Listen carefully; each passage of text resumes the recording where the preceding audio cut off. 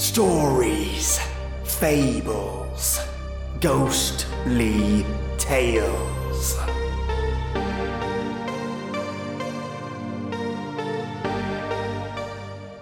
Ever had a friend or roommate that just had a way of convincing you to do something you knew was irrational?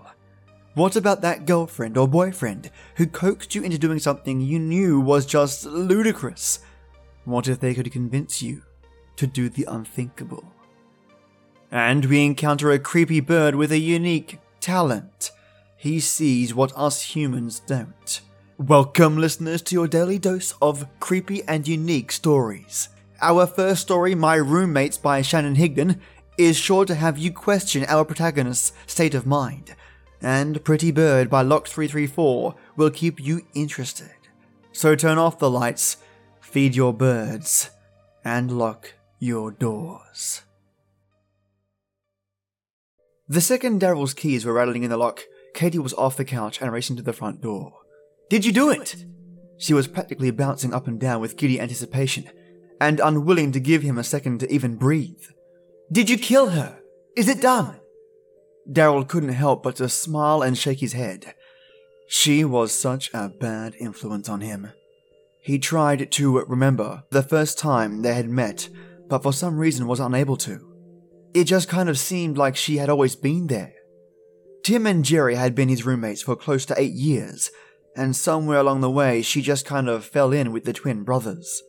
Before Daryl knew what happened, she was living in the little 2-bedroom house as well. Remembering when the guys moved in was a little easier. He had liked them both immensely the first time they had met, and fell hard for their sob story of growing up as orphans with no real family other than each other.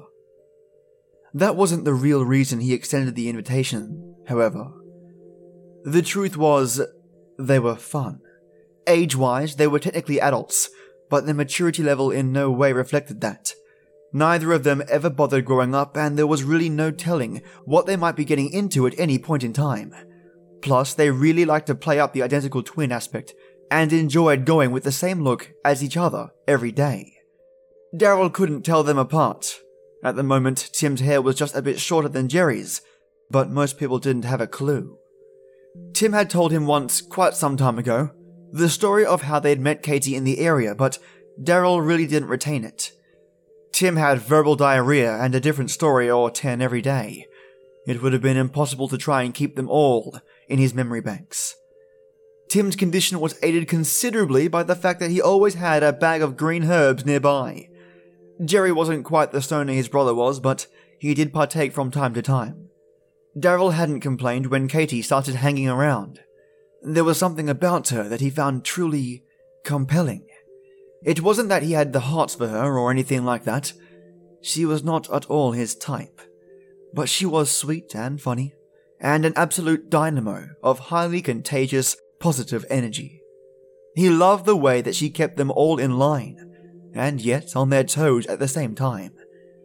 For all these reasons and others that he didn't fully understand, she could talk him into practically anything. She had an innate ability to persuade him into activities that most people would consider irrational, and a way of making sense out of it in the process. That's the way it was with Julie, his soon-to-be-deceased ex-girlfriend, and Marcus, his recently deceased ex-best friend. As crushing a blow as discovering their secret liaison was, Daryl was originally going to just break off both relationships and count his blessings that he discovered the infidelity when he did, and not further down the road when she might have been his wife and he might have been his best man. It had been Katie who had finally got him to see the reasoning behind ending their lives. They were, after all, bad people. Who knows who else they would have ended up hurting in the long run? It was the same thing with Yuri Milosh, the Ukrainian guy who used to live down the street, that swindled Daryl out of nearly $3,000 in his Ponzi scheme. How many little old ladies would he have cleaned out before someone finally stopped him? Then there was Pritchett Ricketts, the prick who kept pinching his clients by undercutting his offers on jobs. Daryl was one of the best small job carpenters in the area, but somehow, that damned Ricketts was always on his tail. It was Katie that pointed out that the unscrupulous man must have been following Daryl. It also stood to her reasoning that there was no possible way of just cutting Leach out of his life, other than killing him, of course. Father Andrew Michener. Father Michener was the only one Daryl tried putting up a significant argument against, and even now it weighed on his conscience. Father Andrew Michener had been the pastor at the local Catholic church for nearly 40 years before he passed on. Daryl's grandmother, who left the little house to him when she died, attended services there twice a week, every week, until she died and the priest had grown fondly attached to the long-time widow. When Daryl moved in 9 years ago, Father Michener had made it a point to visit the home and check in on Doris's grandson, and Daryl quite liked the pleasant man. Not enough to attend his church, but he did like him. It was Tim and Jerry who initially didn't care for him.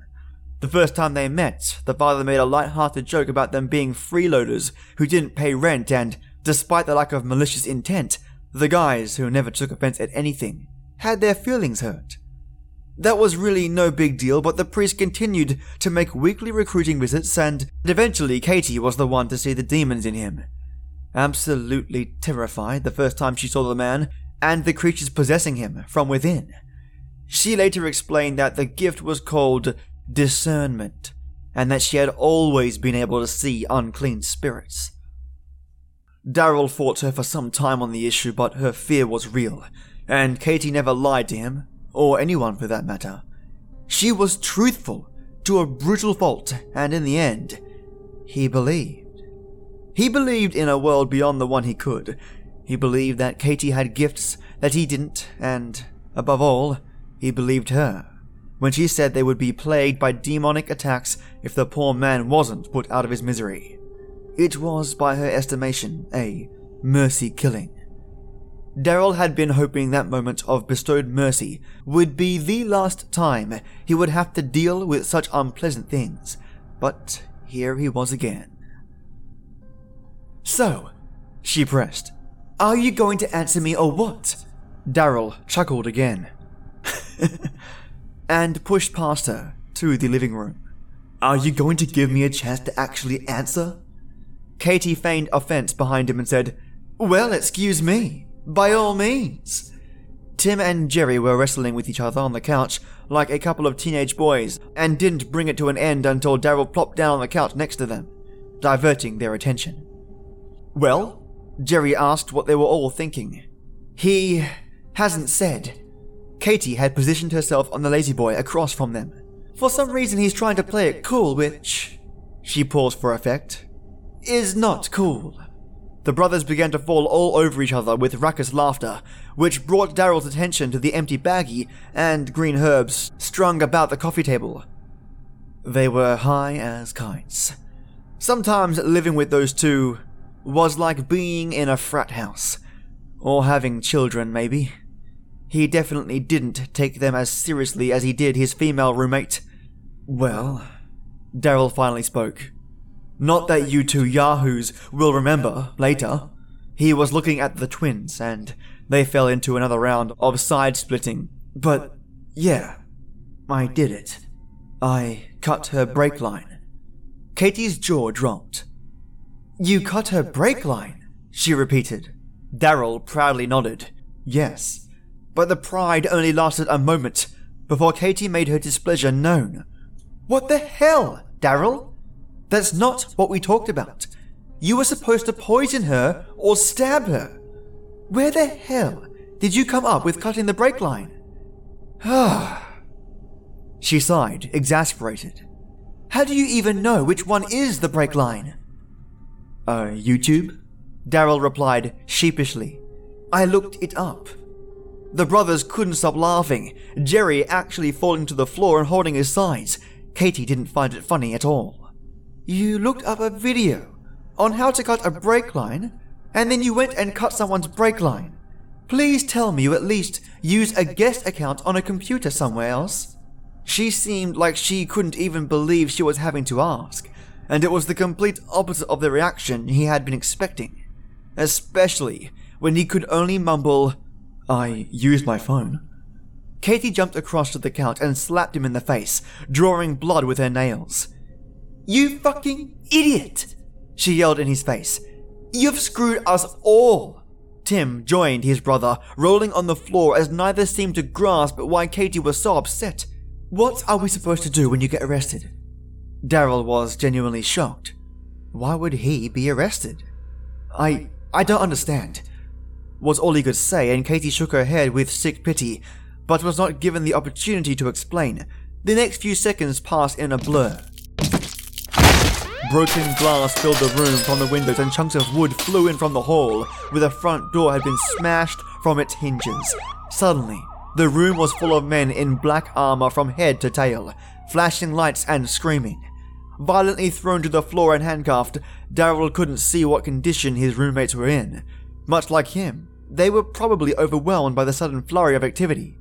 Jerked to his feet and hustled down the hall, he knew that he would probably be in some degree of trouble, but he truly hoped that his friends wouldn't be charged with anything. He didn't see them being cuffed, and his name was the only one they stated as being under arrest and Mirandized, so hopefully they could be left out of whatever mess this turned into. As he was being pulled out the front door, Daryl called out over his shoulder, desperately hoping they could hear him. Don't say anything, guys! Don't say a word! By that point, it was the best he could do.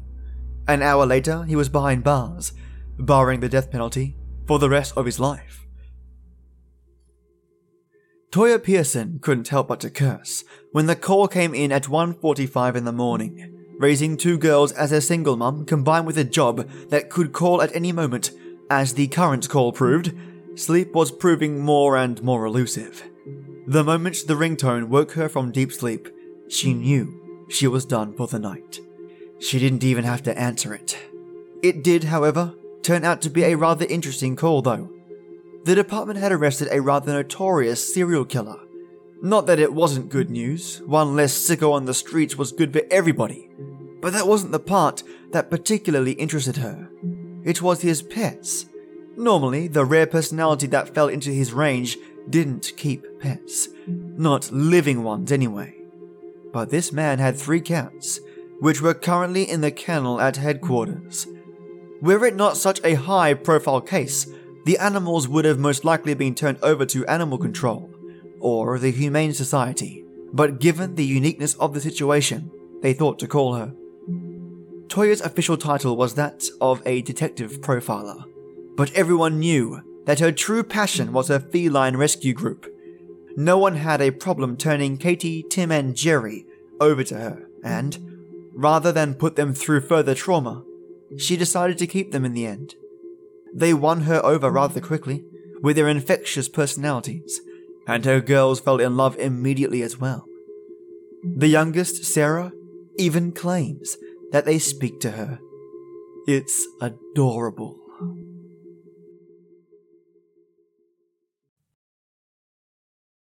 Pretty Bird by Locked334. I am a certified nursing assistant, CNA for short. I have been attending the needs of the elderly for over 5 years now, and I have seen some of the strangest behavior from the near dying. There is one instance that I can never truly explain. I felt like some of you might be able to shed some light on the matter, so I took the time to write down my experience. If you have any idea of what I might be dealing with, please let me know. I am currently unable to find an answer, and I am unsure if I should keep this creepy bird. Madeline Wright was 92 years old. I can honestly say that she was the sweetest old lady I had ever met. She rarely had visitors, but every Tuesday she would receive a package full of peanut butter cookies. The package had no return address, and Madeline would claim they came from her grandson. Most of our patients would gladly consume any baked goods that were sent by Madeline, but saved these particular treats for her pet. We had a policy about small pets, that as long as they could be contained within the room, they were allowed. Madeline had a macaw named Pete. Almost every day, when I would make my rounds, Madeline would be sitting by the window, sliding small pieces of cookie through the cage. Pete would nibble them and squawk in appreciation. I would check the room for anything that needed immediate attention, speak with Madeline to make sure she did not need anything, and exit soon after. She would watch with her little smile as I left, and as soon as I passed through the door, she would begin to whisper to Pete. The routine was so comforting, but I always wondered what the two of them talked about. Christmas came and most of our residents were congregating in the common room. They played games and exchanged gifts. We passed out Christmas cookies and non-alcoholic eggnog. It was the best party we could provide, complete with cheesy Christmas music. I stood among the elderly, admiring the freshly decorated tree, and I realized that Madeline had not attended our little get-together. I made it a point to check on her every day, even if it was not my duty for the day. So I decided to take the trip down to the second hall and made my way to her room. Madeline sat in the dimly lit room by Pete's cage. She was speaking to the bird when I entered, but quickly fell quiet when I entered. She gave me that same sweet smile and asked how I was doing. I assured her I was fine, and I asked her why she was not participating in the festivities. I learned that her late husband had passed during the Christmas season, and the celebration only reminded her of that fact. I felt so horrible at the thought, and decided to spend the rest of my night keeping her company. That was the first night I was introduced to Pete formally. This little lady had developed a true friendship with her bird. They knew everything about each other, and Pete had a personality that shined when you engaged him. I could ask him anything about Madeline, and learn exactly what I needed to know. I listened to full stories about Madeline's history, including an embarrassing memory that involved Madeline losing her trousers on a trip to the river. Madeline blushed as Pete retold the story, and I tried to hold back my laughter. It was the most enjoyable night of my career, and I wish I could have had more of those. Madeline passed shortly after New Year's. I know I should not have watched her being wheeled out by the paramedics, but since she had no family, I felt she needed someone. I would be lying if I said I did not cry. It was the hardest part of my job. I hated seeing our patients die, and each time it became a little harder. When the room was empty, it was my job to clean it, and remove any personal items that remained. My eyes immediately fell on Pete's cage. He stood perched on his swing and stared at me. His eyes seemed cloudy and full of remorse. I could tell he felt the loss even more than I did. Pete took residence in our faculty lounge. My fellow nurses took turns speaking with him and feeding him. All of them enjoyed the constant reminder of Madeline's life, but some of them made comments about strange stories the bird would tell. I chalked it up to idle rumors and gossip, until I heard one of them myself. I was grabbing a cup of coffee while on a late shift, and Pete turned to me to tell me that I should check room 204. I found it odd that he even knew how to say those words, and dismissed it as something he might have picked up from Madeline. I began my rounds, and an announcement played through our intercom system, asking for emergency medical attention to none other than room 204. The coincidence piqued my curiosity, so I made my way to that room. Mr. Perkins had always been of the jovial nature, and most of our staff had enjoyed his company. He was a jokester, and I was sure it was some new prank he had come up with. When I entered the doorway, I realized that this was far more than that. Mr. Perkins was seizing, and his body shook violently. Several of the nurse's staff attempted to stabilize, but within minutes his body fell still. Mr. Perkins was pronounced dead 5 minutes later. My emotions ran wild, and I needed to compose myself. I found my way back to the break room and took a seat with my cup of coffee. My hands trembled as I took a sip and tried to push back my tears. I sat thinking of how terrible it must be to grow old and be forgotten in a place like this. All of this swam in my head as I heard Pete squawk from the corner of the room, and I remembered what he had said to me. I stood slowly, leaving my coffee on the table. I approached his cage and asked if he knew that Mr. Perkins was going to die. I received a simple "yes" as a reply. I stared at the bright blue and yellows of his feathers and stared into his dark, beady eyes. His tongue licked at his beak as if hungry. So I dug through our bag of birdseed to feed him. The pebbles plopped to the bottom of the cage, but Pete seemed uninterested in them. He simply stared at me, and I could only wonder what he wanted.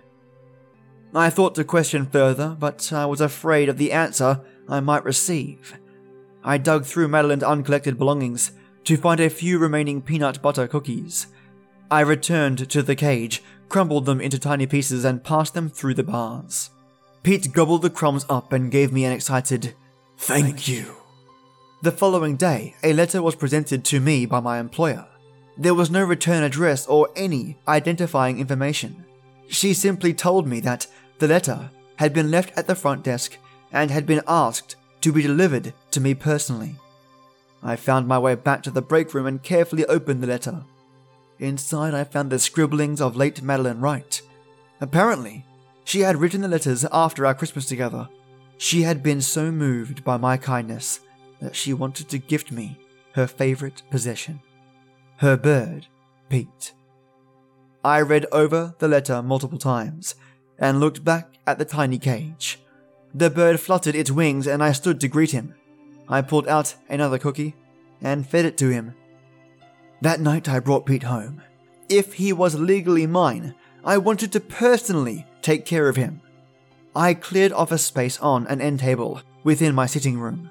The cage fit nicely, and it would be the first thing I saw when entering in the evening. I knew it would be the perfect place for Pete, and I found myself sitting by him and carrying on a conversation. It was interesting having a bird ask me questions about my life and commenting on the events. I found myself laughing at the quirky comments that Pete would come up with. When the hour became late, I bid the bird goodnight and headed for my bedroom. A squawk caused me to pause and turn back to the cage.